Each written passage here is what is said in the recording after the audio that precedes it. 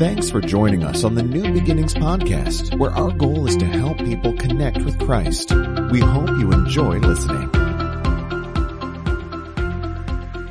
I read recently of a very true story, and it was this couple who was celebrating their 60th birthday together. They'd been together for many, many years, and their 60th birthday. And so, but an angel showed up, and the angel says, "The Lord, because of your wonderful faithfulness in marriage and 60 years of life, we are going to grant you 2 wishes, each one apiece, and you get to wish whatever you want." And so he started with the woman. Ladies go first, and she goes, "You know what? I've always wanted to just travel the world." And so, poof, smoke cloud, all that, and then all of a sudden the smoke clears, and there she is holding these international travel tickets around the world, paid for in advance. And so she's just so excited. And then the angel looks at the man and says, "Well, what do you want for your one wish?" And he goes, "Well, I want to be married to a woman 30 years younger than me." And so poof, smoke appears, and then all of a sudden it disappears, and then he's 90 years old and she's still 60. And so he got his wish. He's married to a woman 30 years younger. He got what he deserved.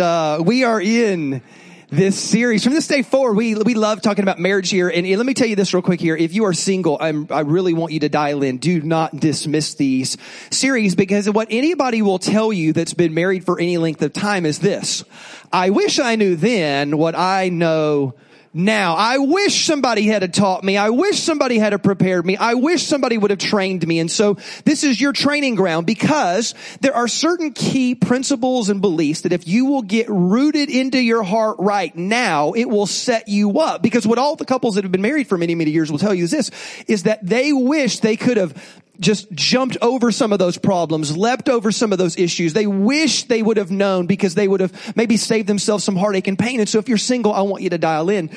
This is our series. And what we want to do is over these 3 weeks, I'm going to share with you what I believe are the 3 most important decisions you will ever make in marriage. And it comes from this little tiny scripture found in the book of Genesis. So in Genesis, there's a principle of studying the Bible that goes like this. It's called the law of first mention. And it basically has this idea that anytime you find a topic or a subject mentioned for the very first time, it establishes how you can look at that subject and interpret it through all the other future scriptures. Does that make sense? So obviously Genesis has all these first mentions because it's the first book of the Bible. Well, in Genesis, you see the very first marriage couple getting together. And Jesus takes this little scripture that you and I would have quickly read right over, glossed right over, not given much thought to, and he quotes it. Then the Apostle Paul, when he teaches on marriage, he plucks this little scripture, and then he quotes it as well. So again, you see it as first mention, then you see it repeated and validated by Jesus, and then again by the Apostle Paul, which tells you this: this is a really big deal. Let's read it together. It's a fun story. So Genesis chapter 2. The Bible says that God speaks, and it says that after he created all of creation, remember when he created things, he said, well, that's good, there's birds and that's good, and there's animals and that's good, and everything's good, and good. He makes Adam. First time he says something is not good, and it says, it is not good for man to be alone. And all the ladies said, duh. That's very clear to us. It is not good for man to be alone, God says, so I will make a helper suitable for him. Now the Lord God had formed out of the ground all the wild animals and all the birds in the sky. He brought them to the man to see what he would name them. And whatever the man called each living creature, well, that was his name. So the man gave names to all the livestock, the birds in the sky, all the wild animals. But for Adam, no suitable helper was found. And all the men said, amen. Do you get that? That's okay, good. I mean, dog is man's best friend, but we want to leave it at that. There's nothing further going on there. So the Lord God caused the man to fall into a deep sleep. And while he was sleeping, he took one of the man's ribs and then closed up the place with flesh. Couple of observations here. Number one is this, is when God made a dude, he made him from the dirt or the ground, which is why men are dirty. Okay? When the woman was made, she was made from a clean bone. That's why y'all are clean. Okay, it's not our fault. You blame God. That's observation number one. Observation number two is, think about this. When woman was being created, where was man and what was he doing? He was asleep. That's why y'all don't make any sense to us. Nobody gave us an instruction manual. We were asleep during the creation process. We have no idea what we're doing. Be patient with us. And all the men are, yeah, you get it now. So it says that the Lord God made a woman from the rib he had taken out of the man, and he brought her to the man.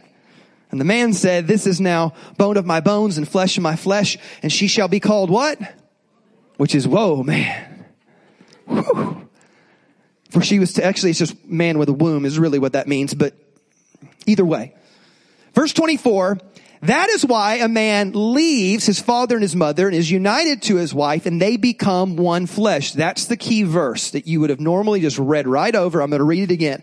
That is why, this is summation of the whole story. That is why, this whole story, a man leaves his father and his mother and is united to his wife, and they become one flesh. And Adam and his wife were both naked and felt no shame. Now, in that one little verse, go back to verse number 24, I'm telling you are three of the most profound laws or principles that you could ever think of. Now, you're probably thinking, Todd, I would have just read right over that. And I did too for years until somebody taught me what this meant. And so again, there are three decisions based on three laws or principles, if you will, in that one little verse. For this reason, a man shall leave his father and his mother and be joined to his wife, and the two shall become one flesh. You should just memorize that. Men, you maybe want to get a tattoo, put it somewhere. And I'm telling you, you could live the rest of your life when it comes to your marriage, and you could focus on this one verse, and you would be incredibly successful.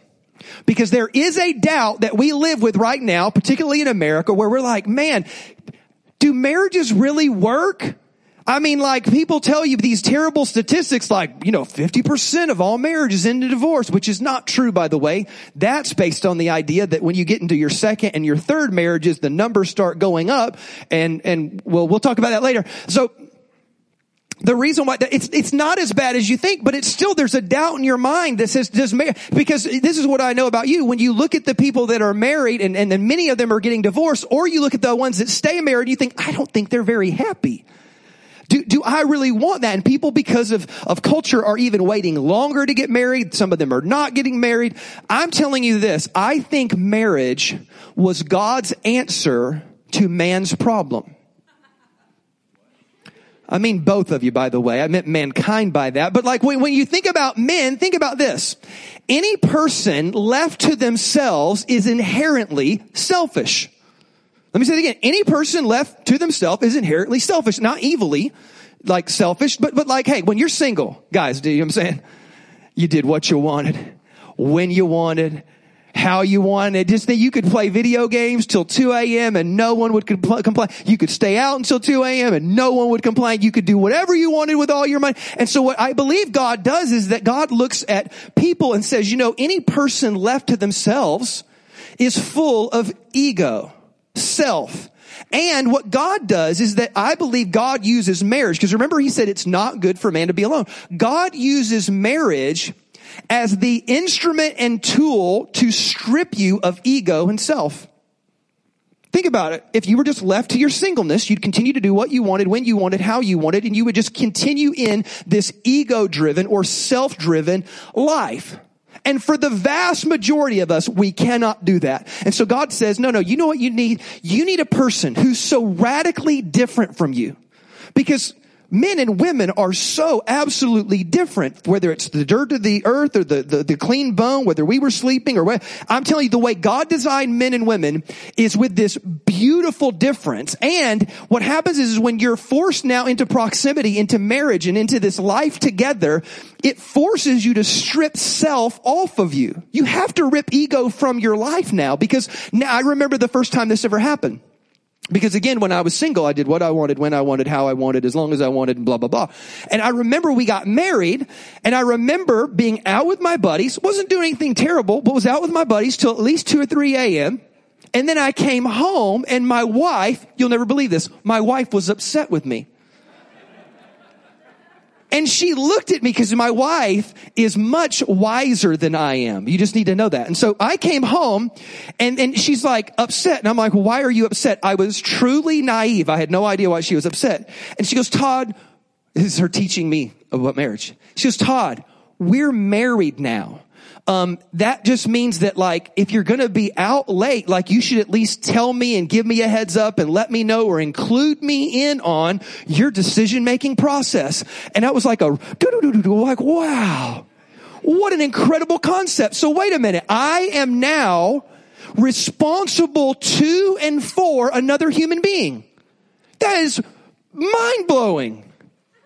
And what I realized is I'm a really selfish person. Now, what God also uses to strip ego and self from you are children.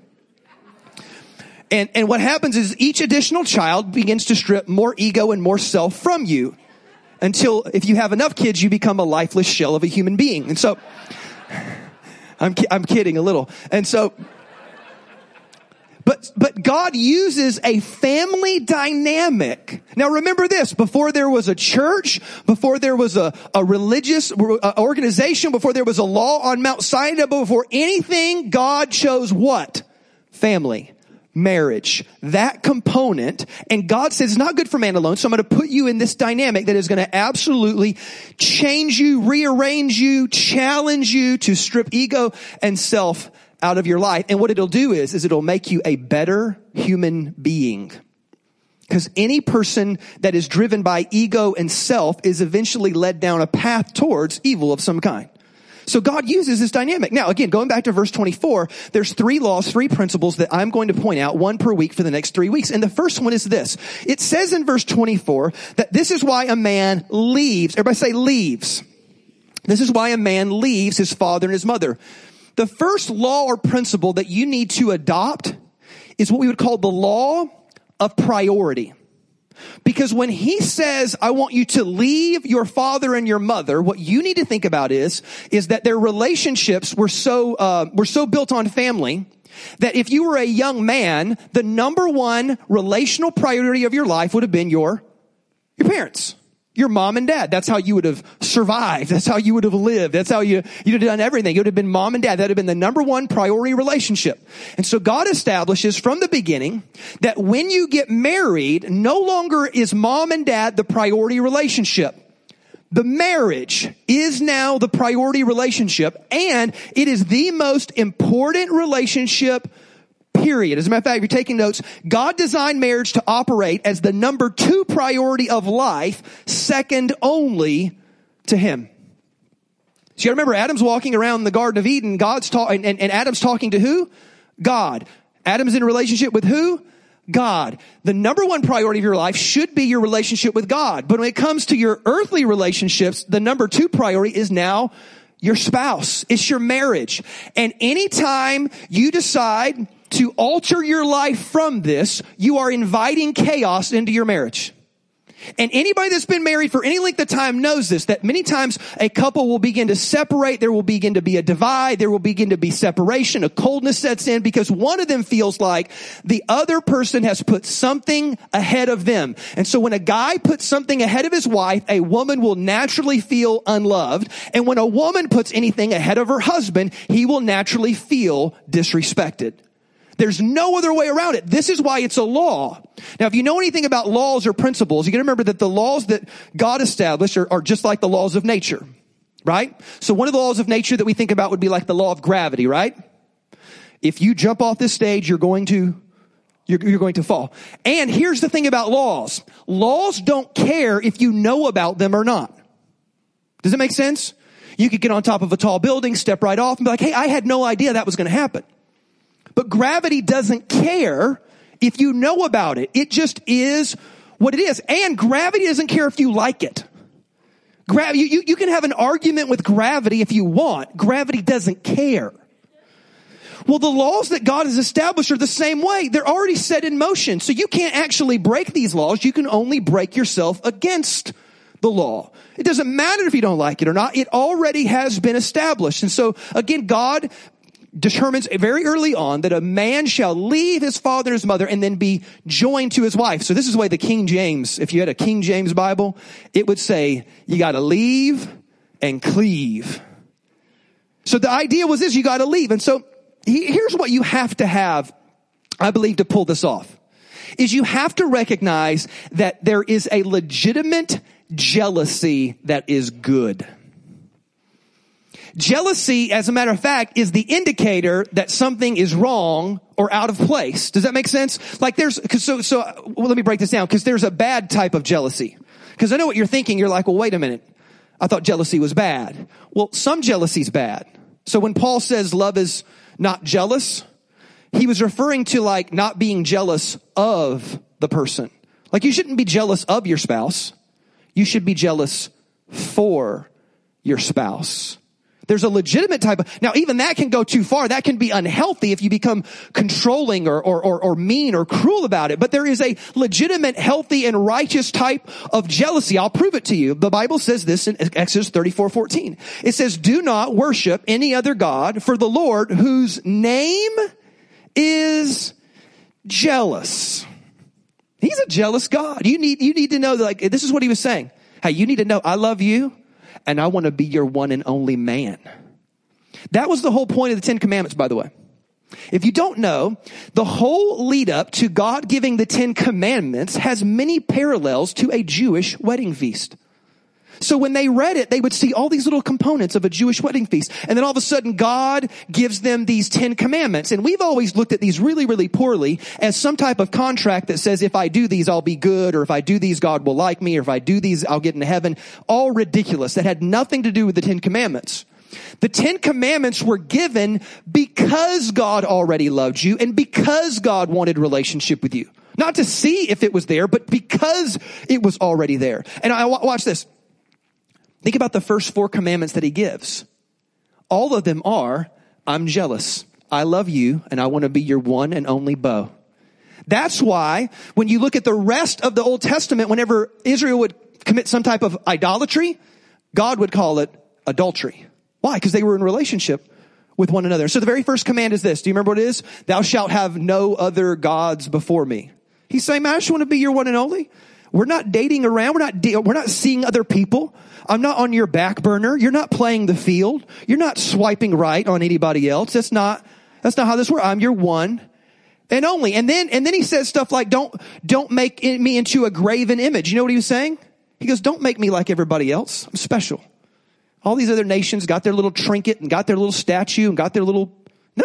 I'm not like that. I'm special. I'm different than that. Don't take my name in vain. Don't abuse my name and abuse our relationship or try to take advantage of me. And then the fourth one was, this is fascinating. He says, honor the Sabbath and keep it holy. You know what the Sabbath is? It's date night or date day. It's date day. Because when you love somebody, you're like, hey, I want to spend time together. So I know that we got stuff to do and there's busyness and we got life and work and kids and all this. But I want you to know, like, we're carving out one day where it is just about me and you. And it's about us. And that's the way I want our relationship to work. And so this is that legitimate type of jealousy that when it goes off, it's indicating to you that I think my spouse has put something ahead of me. And I'll tell you this, my wife has some jealousy. My wife, we were in the gym one day and we were not working out side by side. She was in a different, cause she does other yoga lattes type things. But I'm over on like a treadmill warming up and this girl walks up and jumps on the treadmill next to me. And then, she starts talking to me, which I find a little weird. I don't get hit on a lot. I don't know. I put out a vibe apparently. But this woman apparently thought about talking to me, and she did one of these moves. And girls, you know the move, because I'm not that funny. But I said something, and it wasn't that funny, and she goes, and then she just grazed my arm, and I'm kind of like, okay, that's weird. All right, I'm gonna go work out. I just leave, right? And then I go tell my wife immediately because I think it's mostly funny, but I think I should tell her anyway. And I'm like, hey, babe, that girl over there. Dude, she just did that. You're so funny. And she goes, where? Which one? Which one is it? I will freaking cut her. That's legitimate jealousy. That's good. That's a good thing to be that kind of jealous. Why? Because she loves me. And she wants me to be her one and only beau. And that's what I want her to be, my one and only boo. And so that is a good, healthy, wonderful kind of jealousy. And this is the way that our lives ought to work. And so you want to, because see, I remember, you need to get your head wrapped around something really, really powerful. Be careful how you use the word love. Because I had a question come in during our Q&A series. I never got to fully answer it. But it was in essence a question about, Todd, if love is good, why can't I just love whoever, whenever, however? And it wasn't necessarily about polygamy. It was almost like saying, hey, love is good. So if I love her, and then, if you're not with the one you love, just love the one you're with. I'm like, they made a song about that. And so the reason why you need to get your head wrapped around this idea is you can't just start throwing love around as if it's good for her, then it's good for her. No, because what you need to recognize is this. If I started loving another woman, although it may be true that I'm giving that woman love, I am also crushing another human being. So now my love is actually harmful, which makes it no longer. You see the difference? Love in its nature has to be exclusive. Because ladies, if I described for you this romantic evening that your husband planned, and it was like he dressed up and he showered and he got really cleaned up and looked really handsome and looked really dapper, and then he made all these incredible plans, and he met you with flowers, and he opened your car door, and he took you to this incredible restaurant, and he took you out to this other event, and it was so awesome and so incredible. And if I described that for you, you'd be like, I know you ladies. But then what if I said, but by the way, he just took another woman? What would that do to you? On the inside, it would crush you. See, love has an exclusivity built into it. And if you remove the exclusivity of the love, it is no longer love. That's why there is a legitimate jealousy to it. Not an unhealthy, not a violent or evil or controlling or demeaning or cruel. I'm not talking about any of that. And I'm not talking about jealous of. I'm talking about jealous for.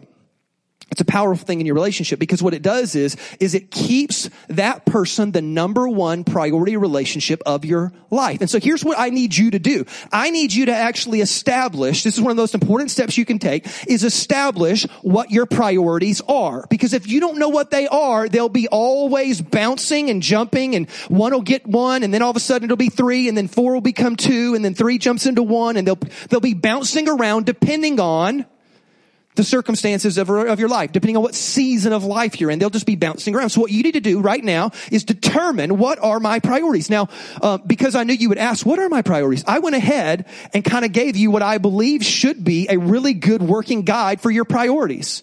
If you are a Christ follower, it should look like this. Now, if you don't walk with God, just delete number one, and everything, I promise your life will still be better if you just did this. But as a Christ follower, you can't help but say, no, my relationship with God is the priority of my life, because everything flows from it. My ability to love my spouse comes from my relationship with God. My ability to parent comes from my relationship with God. My ability to stay sane in life comes from my relationship with God.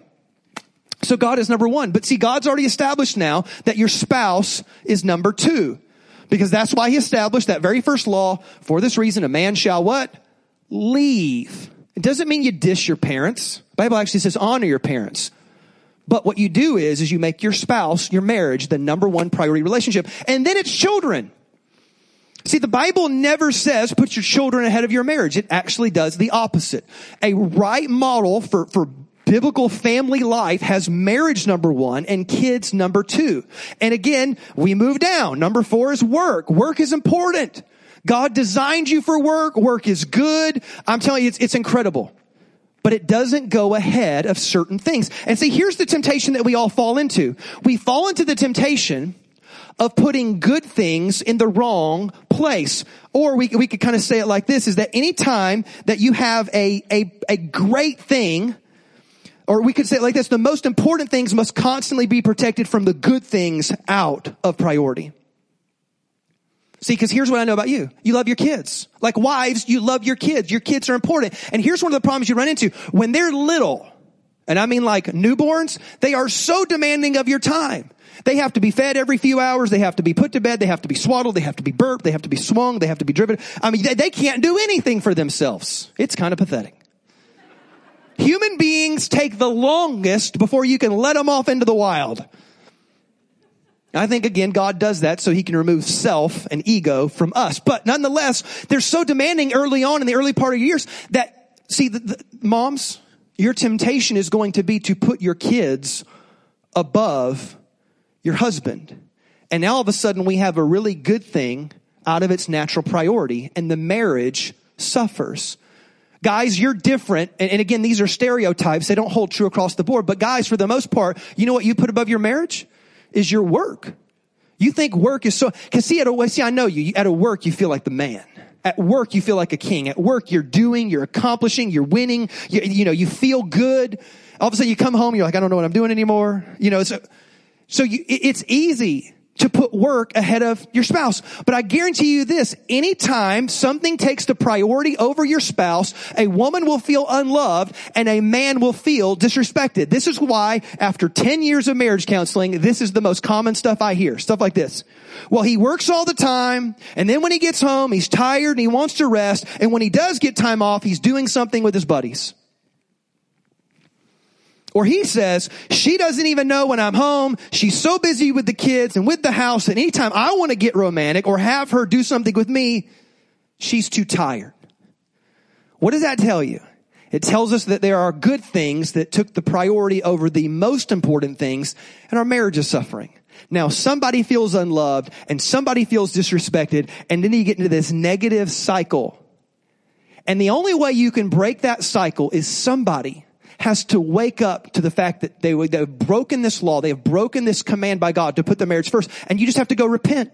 You have to go and say, hey, look, I was wrong. I'm sorry. And I want to make this right. And then you have to adjust. And so again, this is why this is so important. Priorities must be proven in real terms, not just words. So now that you figured out what your priorities are, now you figured out, hey, I think we broke the law. I think that I put this above you, sweetie. I think I put this above you. And now we're in this negative cycle where somebody feels unloved. And then, has you ever noticed this? As soon as she feels unloved, she can't fully respect him. And now he feels disrespected. So then now he's disrespected. He's in a mood. And because he's in a mood, now she doesn't feel loved. And then because she doesn't feel loved, she can't fully respect it. I could do this all day. You're in the negative cycle until somebody just repents, until somebody says, hey, we're in the doom loop and the death cycle. We're in this negative funk here, babe. We got to get out. And so, babe, I repent to you, not to God. No, you repent to your spouse. Let's reset. Let's hit the reset button. Let's get our marriage back on track. And so again, not just words, but proven in real things. Now, words are important though, because see, sometimes you need to think about yourself. A lot of times men are great at doing things, but they don't say it really well. Ladies, sometimes you say it, but you don't do it and show it with your actions. But both of you have really good intentions. It's either not being said or it's not being done in real time in real actions. And so I'm saying you do both. Now, this is how you prove it with real action. There's 4 things that you need to think about that really flesh out your priorities or prove your priorities. You cannot get away from these 4 things: sacrifice, time, energy, and attitude. Because if you tell me, Todd, this is such a big deal to me, this is such a priority. Like I got a buddy of mine who is constantly wanting to get in shape, constantly reading a new book on health and dieting and working out and all these things. And he says to me, he goes, man, this is it. This is my new thing. I'm going to work out. I'm going to do this. And I've never actually seen him in a gym. I've never seen him do anything other than eat good food. And so but my point is that you can have the greatest intentions all day long towards your spouse, but if it doesn't show up in sacrifice, I'm telling you what, nothing will turn a lady on more than sacrifice, gentlemen. Because when a guy says, you know what, babe, these guys asked me to go out and shoot pool tonight, but I'd rather stay home with you and watch that rom-com. I'm telling you what, it's over. Throw on Marvin Gaye, it's done. When you say, babe, you know what, I was going to go out with the boys and go golfing, but you know what, you're so beautiful, I'd just rather spend time with you. I'm telling you, sacrifice. is a huge turn on because it says with the volume turned up so loud, hey, you are the most important thing to me. Time, you can't get away from this. See, some of you need to check your schedule because nothing will prove your priorities greater than your wallet and your schedule. It's just huge. And so many of you, what you do is that some of you are good with money and you know how to budget your money. Many of you don't know how to budget your time. But you need to think of your time the same way you would a dollar bill. Like it's a limited commodity. So like I've got a limited amount of time. Where does it go? And what you actually do with your time is one of the greatest reflections of your priorities. Energy, attitude. Hey, here's the deal. Because I know a lot of guys that you're going to hear me today. And by the way, no elbowing. I don't want you to, What you're going to do is you're going to walk out of here and you're like, you know what? All right, fine. I'll take you dancing. You know what I mean? Like I had this guy's wife, the only thing she ever wanted to do was for her husband to take her dancing. He's dancing stupid. And he goes, what do I do? I'm like, freaking take her dancing, you moron. So she wants you to take her dancing. You know what you do? You take her dancing. It's that simple. What my baby wants, my baby gets. Just live with that as your motto. Baby, you want that? Yeah, absolutely. Whatever you want, you get. And then girls do the same thing. And so what you find is that a lot of guys or girls for that matter, you'll take her dancing, but then you'll complain the whole time. It's as if you never did it. Or it might be even worse. So I'm telling you what, guys, when you go to do things, ladies, when you go to do things for your spouse, don't do it with this grumpy attitude. Choose the attitude you want, go all in and show them they are the ultimate priority. And so again, they must be proven in real terms. Now, here's the deal, because I know you. And I know you're fighting me right now. Many of you are arguing with me. Not face to face, because that would be weird. I have a microphone and you don't. Because there's some kickbacks, and I know what they are. There's some kickbacks. One of the kickbacks is the whatabouts. Well, Todd, Todd, look, I know you're a preacher and you just pray all day and that's your job and you work one day a week on Sundays. And I know that's what you think about me. But Todd, you don't live in the real world and you don't know what it's really like. So Todd, what about, I got a mortgage to pay, Todd. What about, I got a kid's tuition for college I got to pay. What about this? What about, and you give me all your whatabouts. And I hear you. I just don't care. Because I know some things that you don't know. Because I don't have just my 18 years worth of marriage. I've got all of y'all's combined because I counsel people. So I got added insight. I got added wisdom. I got added information. And here's what I know. Like, the fact is that if you don't make the marriage the priority, the mortgage won't matter. Because you'll be arguing in divorce court over who gets what and who gets how much. And that kid's college tuition that you've been putting away for, that's going to be eaten up in legal fees. So I know that you have these things, but there's a law that you cannot break. You can only break yourself against it. Now, not only are there some whatabouts, there's some win-wees. All right, Todd, I get what you're saying. All right, it's really good. All right, you got me on that whatabout, for sure. So here's what I'm going to do. When we finally get this paid off and we get this taken care of and when we finally get rid of my mother-in-law and when the kids are a little bit older and when we. See, I got you. See, I knew what you were thinking. See, some of y'all wanted to fight me. Some of y'all want to delay me. But there's a law and you can't break it. It's the law of priority. It says that there is nothing more valuable, nothing more important than my relationship with God. And then secondly, my relationship with my spouse. And anytime you start having issues with your priorities, somebody's going to feel unloved and somebody's going to feel disrespected. Somebody's going to feel left out. So here's the big question. What are your priorities? What does your list look like? What order would they be in? There's a woman who went to the Super Bowl and there was an empty seat next to her. And the diehard fan, just one seat over, was like, man, this is the Super Bowl. Why do you have this seat left open? I mean, these are thousands of dollars per ticket. And she goes, well, this was my husband's seat and he died. And he goes, man, so you left that seat open to honor him. That's incredible. And she goes, no, that wasn't it. And he goes, oh, well, maybe you had like a family member or a friend that would want to come and take that seat. And she goes, I thought so too, but they all decided that the funeral was more important. Some people have bad priorities. They should just delay the funeral. Anyway, there's some whatabouts. There's some win-wees. Here's a big question I want you to ask yourself and I want you to wrestle with today. And this is the question that I want you to eventually take to your spouse if you so have the guts to do so. Question number one is this. Are there any schedule changes you would like me to make? Go to your spouse. Babe, sugar, boo. Sugar, boo. Hey, is there anything in my schedule that makes you feel unloved? Is there anything in my schedule that makes you feel unprioritized or looked over or dismissed or disrespected? Is there anything in my schedule? Because I'd never want you to feel that way. And my intent, because I know most of you are really good people. Most of you would never, and the intent of your heart is good towards your spouse. So ask them this tough question. Is there anything in my schedule? Here's another question. Is there anything that you feel like I have prioritized over you? Because there's a law. And you can't break it. You can only break yourself against it. But see, God has established marriage with these three laws. And if you will follow them, marriage can be blessed. Marriage can be awesome. Marriage can be this incredible thing. Because it is not good for you to be alone, God said. Jesus affirmed that. He goes, the majority of people shouldn't be single. There's a few exceptions, but the majority of people shouldn't be single.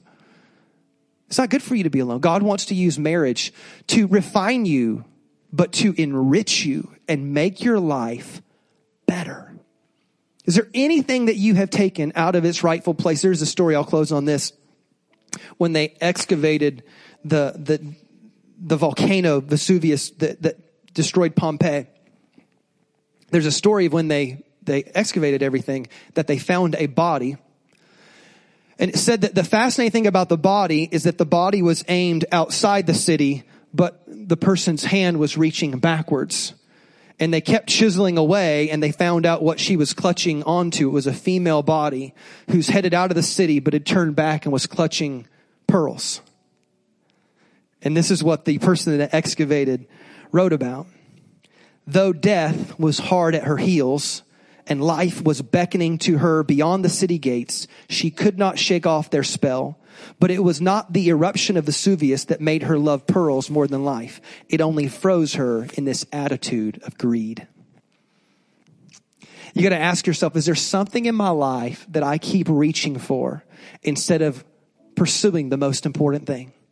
The most important thing is your personal relationship with Jesus. It gives you the power to do everything else. And your second priority, if you are married, is your spouse. Let's pray this morning.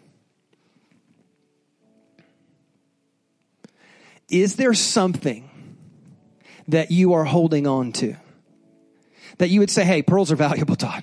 I know, but life is more valuable. If you don't have life, nothing else matters. What I'm telling you is that there's this law that says my spouse is the most important human relationship that I have. Is there something that you are holding on to? Is there something that you're clutching? Is there something that you have, maybe even out of good intentions? Because see, ladies, I know them kids got ballet and they got piano and they got martial arts and they got this sport and that activity and that trip. I know. But guys, girls, have we put our children ahead of our marriage? Because you know what the greatest thing that you can give your kids is not every activity under the sun. The greatest gift that you can give your kids is the model of what a great husband looks like and what a great wife looks like and what a great marriage looks like. That's the greatest gift that you give your kids. Hey, look, I know work's important. You got to make ends meet and you got to pay bills and you got to put food on the table. I know.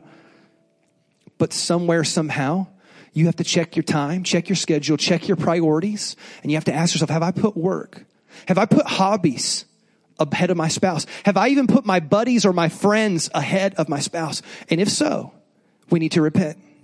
Not to God, but to our spouse. So Heavenly Father, would you please give us the clarity of mind? God, would you shake us with those truths?